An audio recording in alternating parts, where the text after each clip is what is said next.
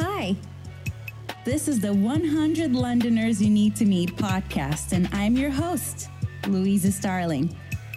I wear many hats, which is ideal for the weather in London. I'm a journalist, tour guide, content writer, photographer, videographer, restaurant manager, English teacher, and now a podcast maker, I guess. I'm a big believer in Emily Wapnick's multi-potentiality concept. And what is this, you might ask? A multi-potentialite is someone who follows many creative pursuits, someone to whom just one true calling won't do. I came across this term while watching her TED Talk, and it resonated with me. I have never been able to buckle down with just one job, so I sail through my many passions every day, and the glue that holds them together is communication and people. So here I am, communicating with you. At the moment, I live in London, and while there are millions of people living in this amazing city, it can also feel like a very lonely one. And that is the barrier I want to break. Introducing you to 100 incredible Londoners, their stories, and the multitude of jobs, parts, and things they do. To inspire you to take action, to start living your dreams, or who knows, to build the bridges that can take you to collaborate, to create something. I also want to see where this challenge will take me, as every time I interview someone, they'll suggest someone awesome that they know, that they think I should meet, and subsequently, so should you. My hope is that this will create a chain of connections that will bring us all closer to each other.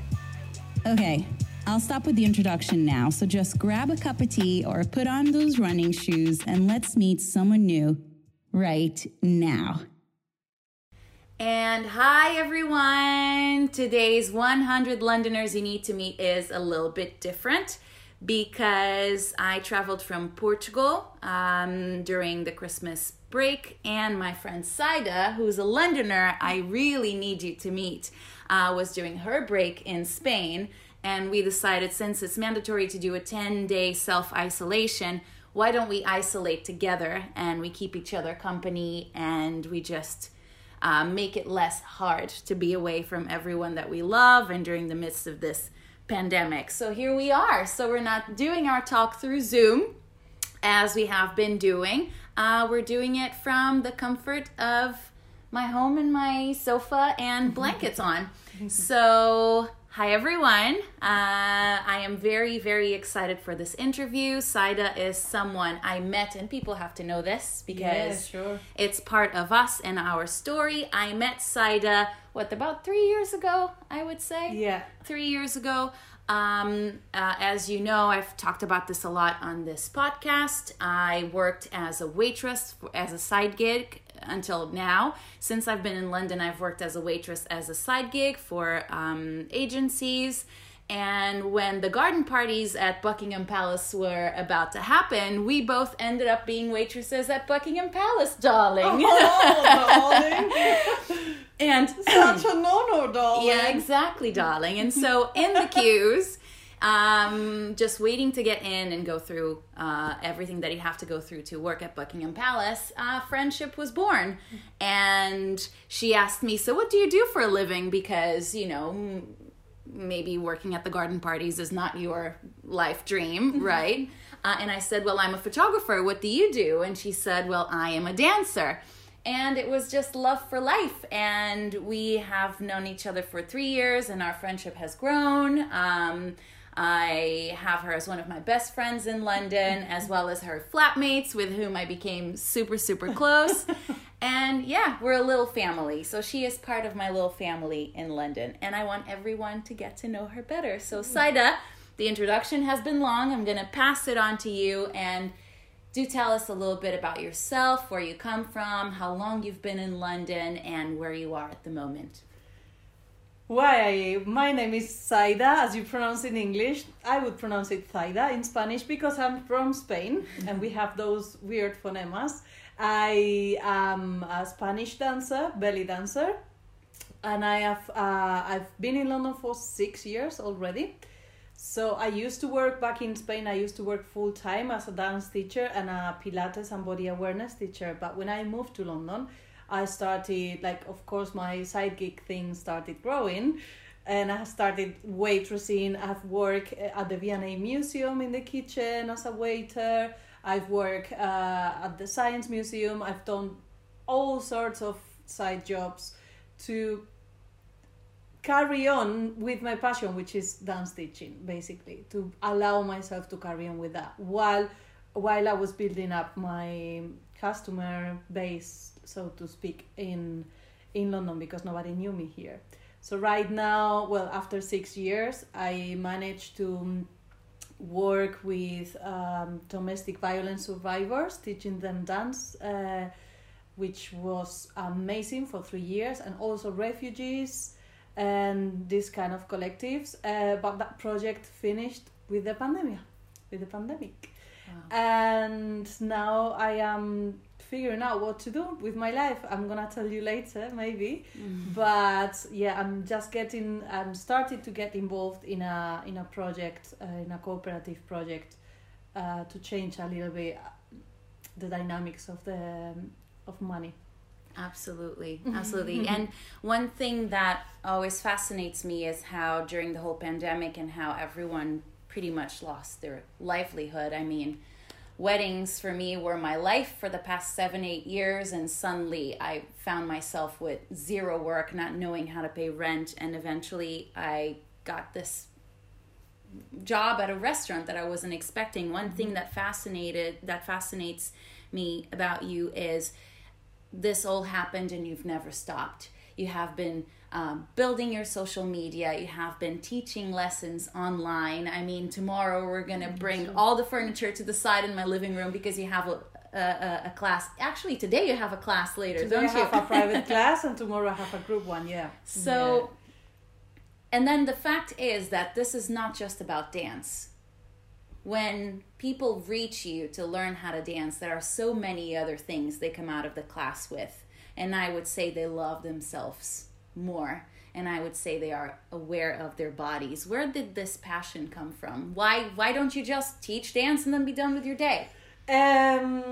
Because it's part of me to be connected also with my body, and that body awareness bit of me. Like, by body awareness, I mean, what do you feel when you move your body? What do you feel when you dance? Not only on an emotional level, which is also really important, but also on a physical level. How do you move your joints? What are you feeling when you do this? And how can you express your emotions through your body? Like, what can you unlock through movement? Why are we so disconnected from our bodies? Which is so weird, because we are our bodies. We are not. We don't have a body. We just don't exist. Or, well, some people would argue this. Some people would say we have the soul that travels wherever. But yeah, so I know I'm going a little bit away. No, please. That's exactly. Please get carried away. So that's it. That's the approach I always give in my classes. I am a hardcore feminist as well, and as belly dance, as anything that women do, is looked like over there, like, what is that and maybe sexualized as well, right? Yeah, well, everything is sexualized, and everything, it doesn't matter. I'm sure someone is gonna sexualize us here in the sofa having a chat with sharing the same blanket. Like, ooh, we are sharing the same blanket. Like, it's like everything is sexualized, it doesn't matter. So yeah, I just don't like that bit of it. Of course, everything can be sexual, and I don't have anything against that, but not by default. Like, mate, can we just change the approach? And it's sexualized by men and by women. So when women approach me to learn, they some of them, not all of them, fortunately, but some of them are looking for this sexual part of them, and they are only looking for that. So they are kind of focused on, I want to be sexier, which I don't have anything against.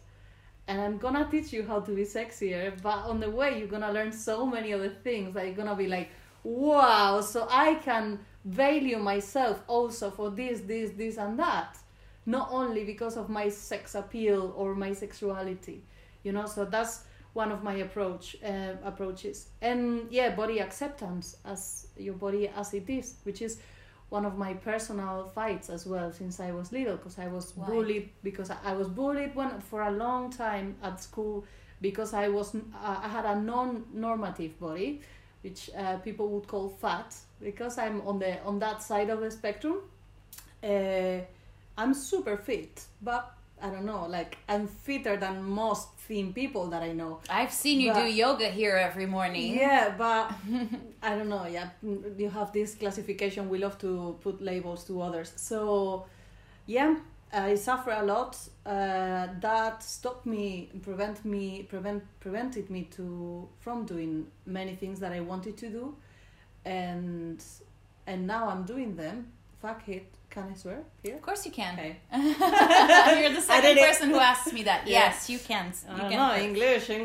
So, so yeah, fuck it, I'm doing it now. I'm doing what I want. I've been doing it for 20 years already. The first years were a little bit, I would say the first 4 or 5 years were a little bit difficult. Then I lost a lot of weight for a while, and I noticed straight away how people would accept me more and would love me more and would approach me more, and they wanted me more in their dance companies, as a dance teacher, as a performer here and there. And that was eye-opening, like, what the fuck is this? What's going on? Why fat people, or whatever society considers fat, is not having these opportunities and these chances and this social acceptance and this love at the end of the day, because that's what we are looking for, acceptance and love. And if my social relationship, it's all very intricated, but yeah, that was part of my experience. So now I run classes from a very open body acceptance perspective. I know this is a big trigger for many people, especially for women, and I just think that we have to change that, and the change is slow, but it's Is there. Absolutely. I from my personal experience, I've been self-isolating with you for 5 days now, and you always have this power in me that I don't even know if you recognize it. But for example, for me, growing up, I was always bullied for my skin. It's one thing that I carry with me my entire life. I have acne, never stopped having acne, and so for me it's mandatory that every day before I get out of the house, even if it's for shopping, I put a little bit of makeup on, because I can't conceive seeing the world or the world seeing me without makeup. And I notice how it changes how I am outside. You know, like I feel more confident, and even what you were saying, I feel more accepted. And you are actually more accepted. Yeah. It's not that you feel that way, it's you that are, you are. exactly. And over the past few days, I've been recording these interviews because I am launching them from somewhere else in the world. And it's been so freeing to do them in my pajamas and with no makeup on. And I'm just sensing and feeling how different it is, and how I can still be me, or even more powerful, if I allow myself to be whole. And congratulations. Well done. I know I still have That's a the long way. way to go, but ever since I've known you, you've always inspired that in me. You've always inspired that in me. I remember us going to a party and you wearing this beautiful red dress, and you said, "I'm not wearing a bra today, and that's a political stand." And I was like, wow, this woman is amazing. This woman I is suffer. amazing. I do that, but I suffer. It's like, oh, I want to wear my bra, but fuck it, no, I'm not gonna wear it. Yeah. Yeah. So with your classes, when did you notice that you were not just teaching and passing on a message? Was it, did that always happen, or was there a point where unexpectedly you noticed, wow, I am advocating for this? There was not a point. It's been very progressive. It's been very, very progressive. I reckon when students started approaching me back in Spain and telling me how important the dance classes were for them in many different fields, in many different aspects of their life, I started realize that dance had the power and the potential to touch people in ways that I was not aware at that time. I was just teaching the technique, the relationship with the music, and like very technical stuff. But then I was like, wow, so this is how you feel when you dance. But also through, so this was connecting the dots, because my own personal experience through dance is actually that, like I have been transforming myself inside thanks to dance, and through dance, and using dance for everything as an alchemy instrument to, you know, and that's it. Art transforms emotions and transforms experiences, and dance is one form of art, and is a special one, more than the rest, because because you involve your own body, which is yourself. Which in other arts, I mean, singing, painting, you are always involving your body in different ways. Your body is always there in some ways. Of course, you are producing that, musicians and stuff. But dancing is your whole body. So you cannot lie with that. Is it possible for you to, by dancing, to get in the zone? Yesterday we watched Soul, the newest Disney film, and we saw people getting into the zone when they're going through something they're very passionate about. Is it possible for someone to get into the zone with dancing if they don't fully love themselves? Absolutely. You just have to allow yourself to get there. It's a learning process, though. Not everyone can do it like that. Some people is easily in the zone, some people is not. Some people need drugs, some people don't. So yeah, absolutely, it's possible, and it happens very often. And yeah, if you want to do it, I would suggest you to just as a practical tool, choose one movement that feels nice for you. Anything like doing this with your hand. I'm just waving my hand up and down for whoever is listening and not seeing us. Up and down, up and down, up and down, and get into, like, focus on that movement. Get into, like, it's kind of a mindfulness exercise. That's getting into the zone, isn't it? Some people get there through music, some people get there writing, some people get there meditating. And how long does it take for you to see the change in your students? It depends. It really depends on the students and how open they are to that change and what personality traits they've got. It really depends. I would say people who is open to it, in a couple of classes, you can see them like more motivated, more like loose, more free. You start seeing differences, yeah. And there is definitely a connection in between the mindset of a person and the way that person moves. So I can see that. I would say in the first class, some people in the first class just start losing them and just allowing themselves to move freely. And some people take 6-7 months, 1 year, it doesn't matter. Some people dance for their whole lives and they never change that mindset, but they dance for different reasons. And you were teaching before the pandemic exploded and everything happened. How has it been? Not just in a practical reason of, classes getting less and less, but also, has that affected your mental health as well? Because I know it surely affected mine. And the first thing I felt was, wow, I am not essential. And if the world collapses, I'm the first thing to go, work-wise. So tell me about your experience. I think art is essential in every way. And that's what you just said is not fully true. I understand what you mean about not making money out of it, because people prioritize, but art is there and it's essential, and there are loads of photographers documenting everything that is going around right now for free. Of course, they are not getting money out of that, but it's happening. So as art is essential, movement is essential. Movement is part of human nature, and yeah, it affected my mental health big time, this pandemic thing, because being a dance teacher is part of my identity. Teaching dance is the thing that I love most.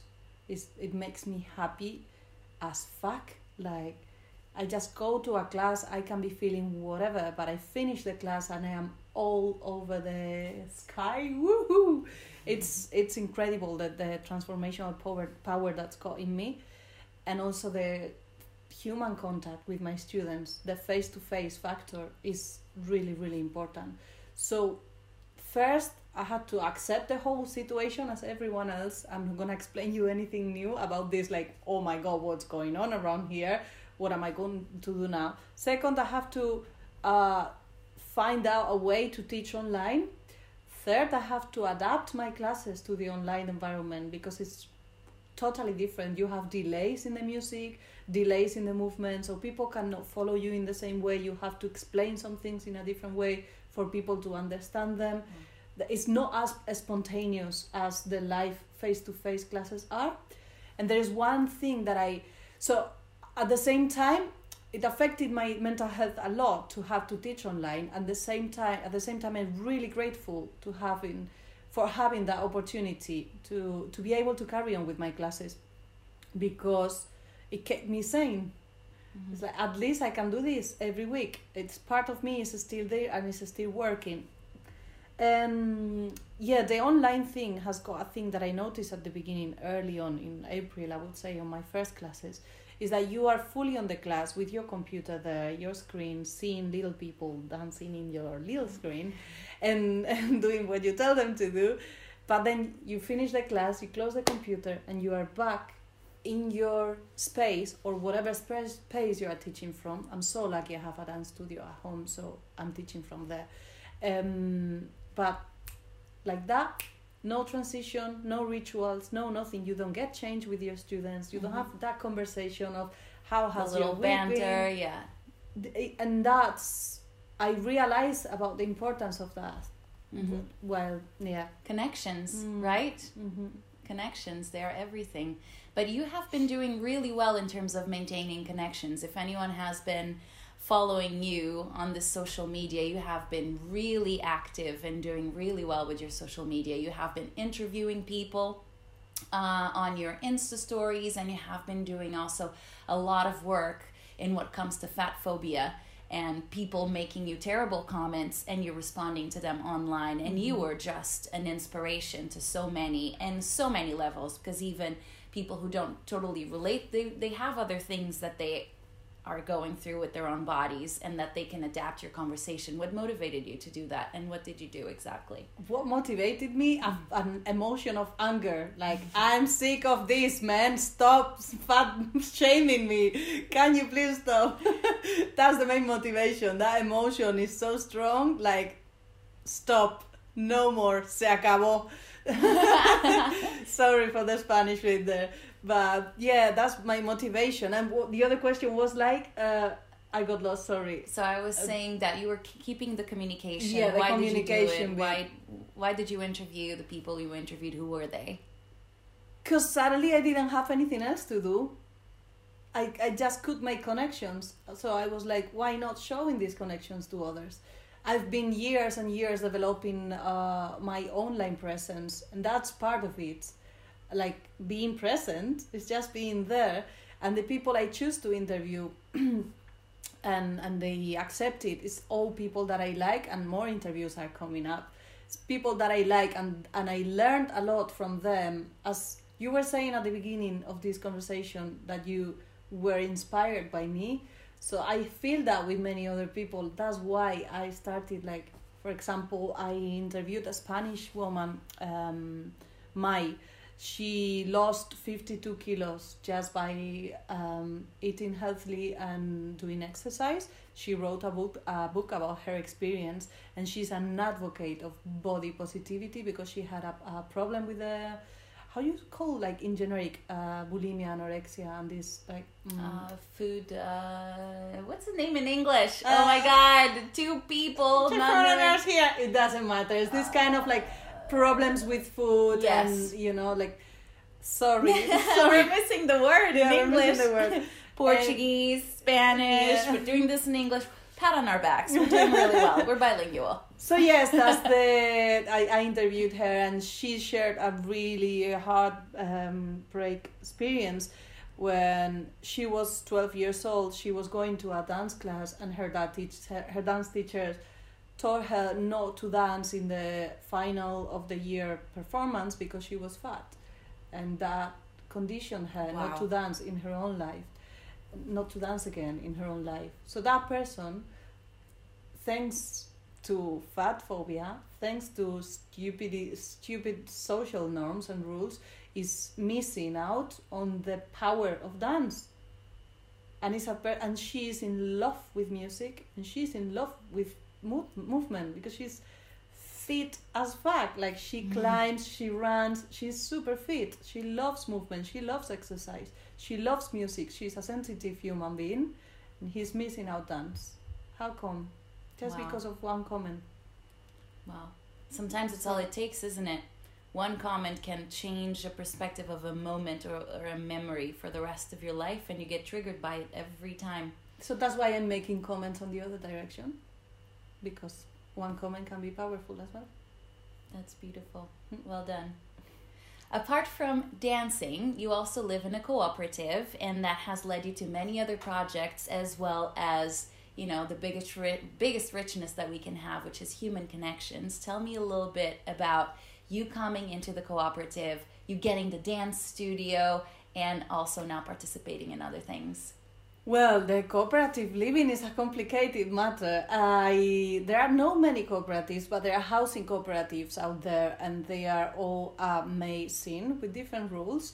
I would encourage everyone, before I start explaining my own experience, to search and to get involved into housing cooperatives or any kind of cooperatives, because I really believe it's the future of this planet. Just to get organized. Capitalism is dying. I'll leave it there. I'll leave it there because I don't want to get too intense, but so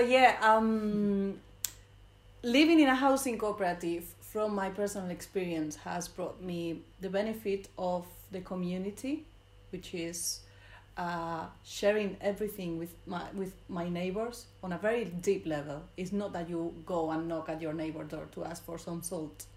It's a deep level. It's that you become friends with your neighbors. You look after each other, and you have a lot of you have like a common pot of money, which becomes bigger and bigger and bigger, because there's a lot of people putting money in there. And instead of needing let's say that needing individually to how would I put this? How can I build a dance studio in my living room? How could I do that? I have to save 10k or 5k or 3k, it doesn't matter, whatever, 1k. I have to save that money, and individually I have to go and get the resources and then get it done. While living in a cooperative, what can you do? You can ask for the cooperative to pay that for everyone to use, or at least for the house where you live. That's my case. And then everyone can use that. And it's a common money, and it's a common mutual benefit. And it's an individual benefit as well. I'm individually benefiting from that. Anyone and everyone at the same time can come from the cooperative, of course, can come and use the studio when they need. What other uses have you had for it? Parties. Yeah. Not now, but yes. Not now, but yes, we have had parties. We have a yoga morning yoga group. Nice. We do when it's cold. Not now because it's not allowed, but when it's cold outside, we go to the it's known as the yoga studio along the street. But it's not only that; it's also the gardens. I mean, I'm focusing everything on that dance studio, but we have an amazing garden with ponds, decoration. We have a bike shed, which is amazing, built for everyone, by everyone. So there's a big benefit on living in a cooperative. And for me, the most important one, on an individual level, is mental health, is having your friends, living with your friends, knowing that if anything happens, you're going to be supported one way or another. You have a whole community. The security, probably. Everyone has got your back. Yeah. So this loneliness problem that there is around London is not that common there. That's mental health wise, from an individual point of view. From a societal point of view, I think it is a big benefit, and you save resources in general because you share them. So it's good for the planet. It's good for so many things. It encourages communication between humans. It's so, I don't know, It's difficult to explain if you are not in there. And of course there are conflicts, but you develop everything. You develop your resilience, you develop your tolerance, you develop your assertiveness. Yeah. If that's assertiveness, yeah. So do you have jobs that you represent while with your community, besides, you know, being a dance teacher, besides teaching as well from your dance studio? Everything. Do you have other hats that you wear that people would have no idea? I'm not waitressing anymore, but I've been waitressing for a long time. And right now, thanks to this community, I got involved in a project called We Guild. Ooh, I'm so excited about this. It's going to change the world. And yeah, We Guild is I'm not gonna get much into that because it's really complicated, and we have the website and many other resources to inform about this. But it's a project. It's a mutual aid platform where everyone can chip in for each other based on trust and based on transparency. So I leave it there. Let's say you need money, you ask for your friends. You are a freelancer. You are a photographer. I am. You are editing some photos. Then you drop your coffee on top of your computer. My cats probably did that. Whatever. Yes. And you have next month. Like next week you have a deadline and you have to give some photos to your customers, and you don't have a computer, and you don't have 1,000. You don't have £1,000 in your bank account. So you raise your hand in our platform and say, "Hey guys, I need £1,000 to buy a new computer like now," and that money, that request, is divided in different percentages in between your close friends and your friends' friends. So everyone can chip in, so you can buy your computer like this. And yeah, that's a big game changer. And it's whole network. That's a big game changer. You don't need banks anymore if this goes through. Yeah, and if people really trust each other, and if people really get involved in that, let's see. We are putting the seed there. Yeah, that's amazing. Yes, we are planting the seed. That's amazing. I need to learn more about this. And my love, we're gonna go for some quick questions. You ready? For it, yeah. I would love to know your favorite word. I was thinking about this actually, but I have so many favorite words. I love sound. Okay. I love the sound of the word murmullo, which is murmur in English maybe, or it's kind of whisper. I also like the meaning. Oh. Did you know, curiously, that a murmuration is a flock of starlings? No, it is. I love that one, but I also love the word freedom because of the meaning. And it depends on the day. Some words give me goosebumps, some others don't. That changes. I understand. I love the sound of murmullo. That's beautiful. That's very beautiful. What about a book? Do you have a favorite book? Momo by Michael Ende. No question about that yet. I'll take a note.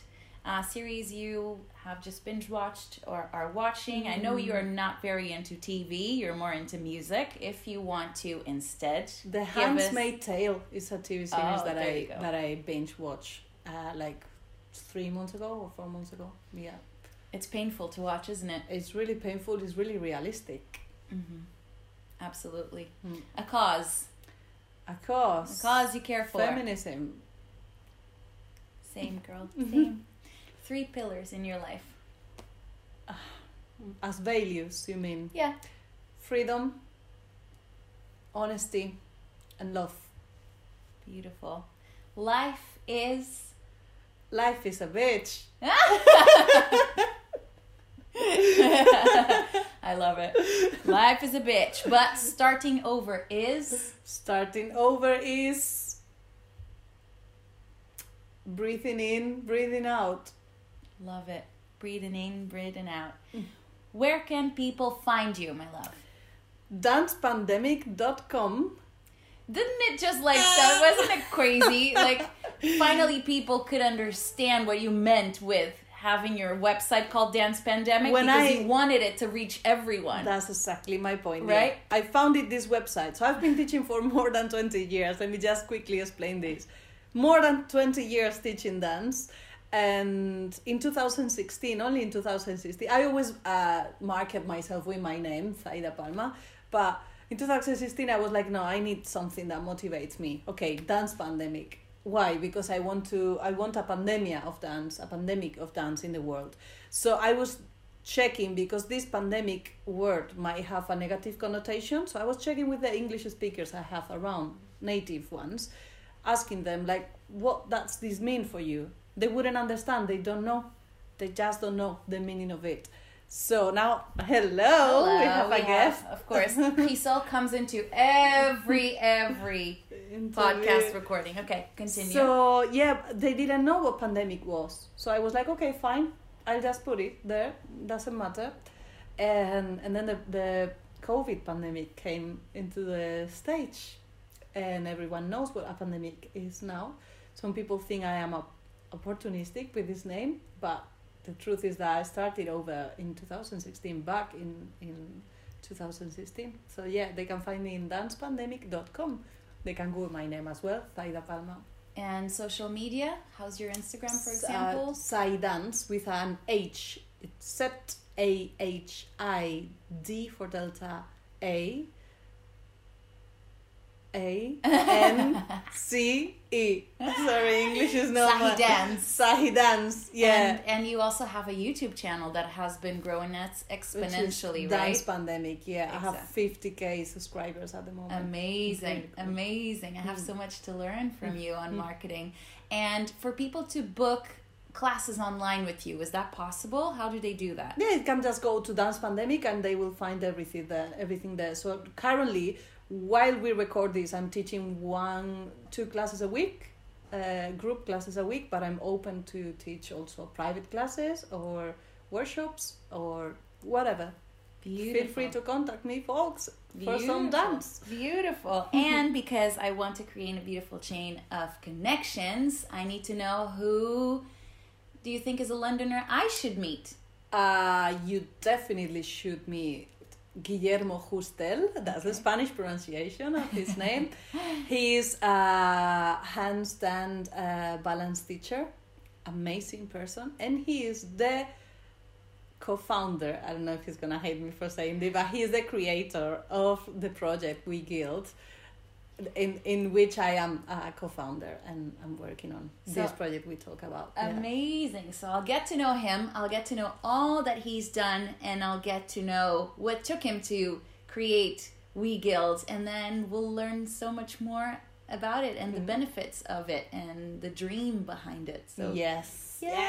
I'm very happy about that. And I'm very happy that I have you as my self-isolation companion. Me too. I did the first lockdown entirely on my own, and wow, is this a different experience. Wow, is there so much love between us, and friendship, and just comfort, and I love having you here, so thank you. Thank you for having me here. Thank you. Thank you, and thank you for looking after my cats while I'm away. Yay! So everyone, this is it. Thank you so much for listening and for watching, and me and Zaida are going to make some tea now. Yes. Yay! Let's have some tea, darling. Let's have some tea, darling. Ooh, darling. Mwah. Bye. Bye-bye. And that was it for today on 100 Londoners You Need to Meet. If you know someone who's incredible, who does something for others, or who pivoted their life around during the pandemic, or who is just the most wonderful human being you know, do not hesitate to email me on 100londoners@gmail.com. I am your host, Louisa Starling, and also for now the producer of this tiny podcast. Tabel Lopes is my friend who made the original soundtrack, and you know, doing this just keeps my heart warm and helps me still believe in the good that there is in human beings. So thank you so much for listening, and I'll see you next week.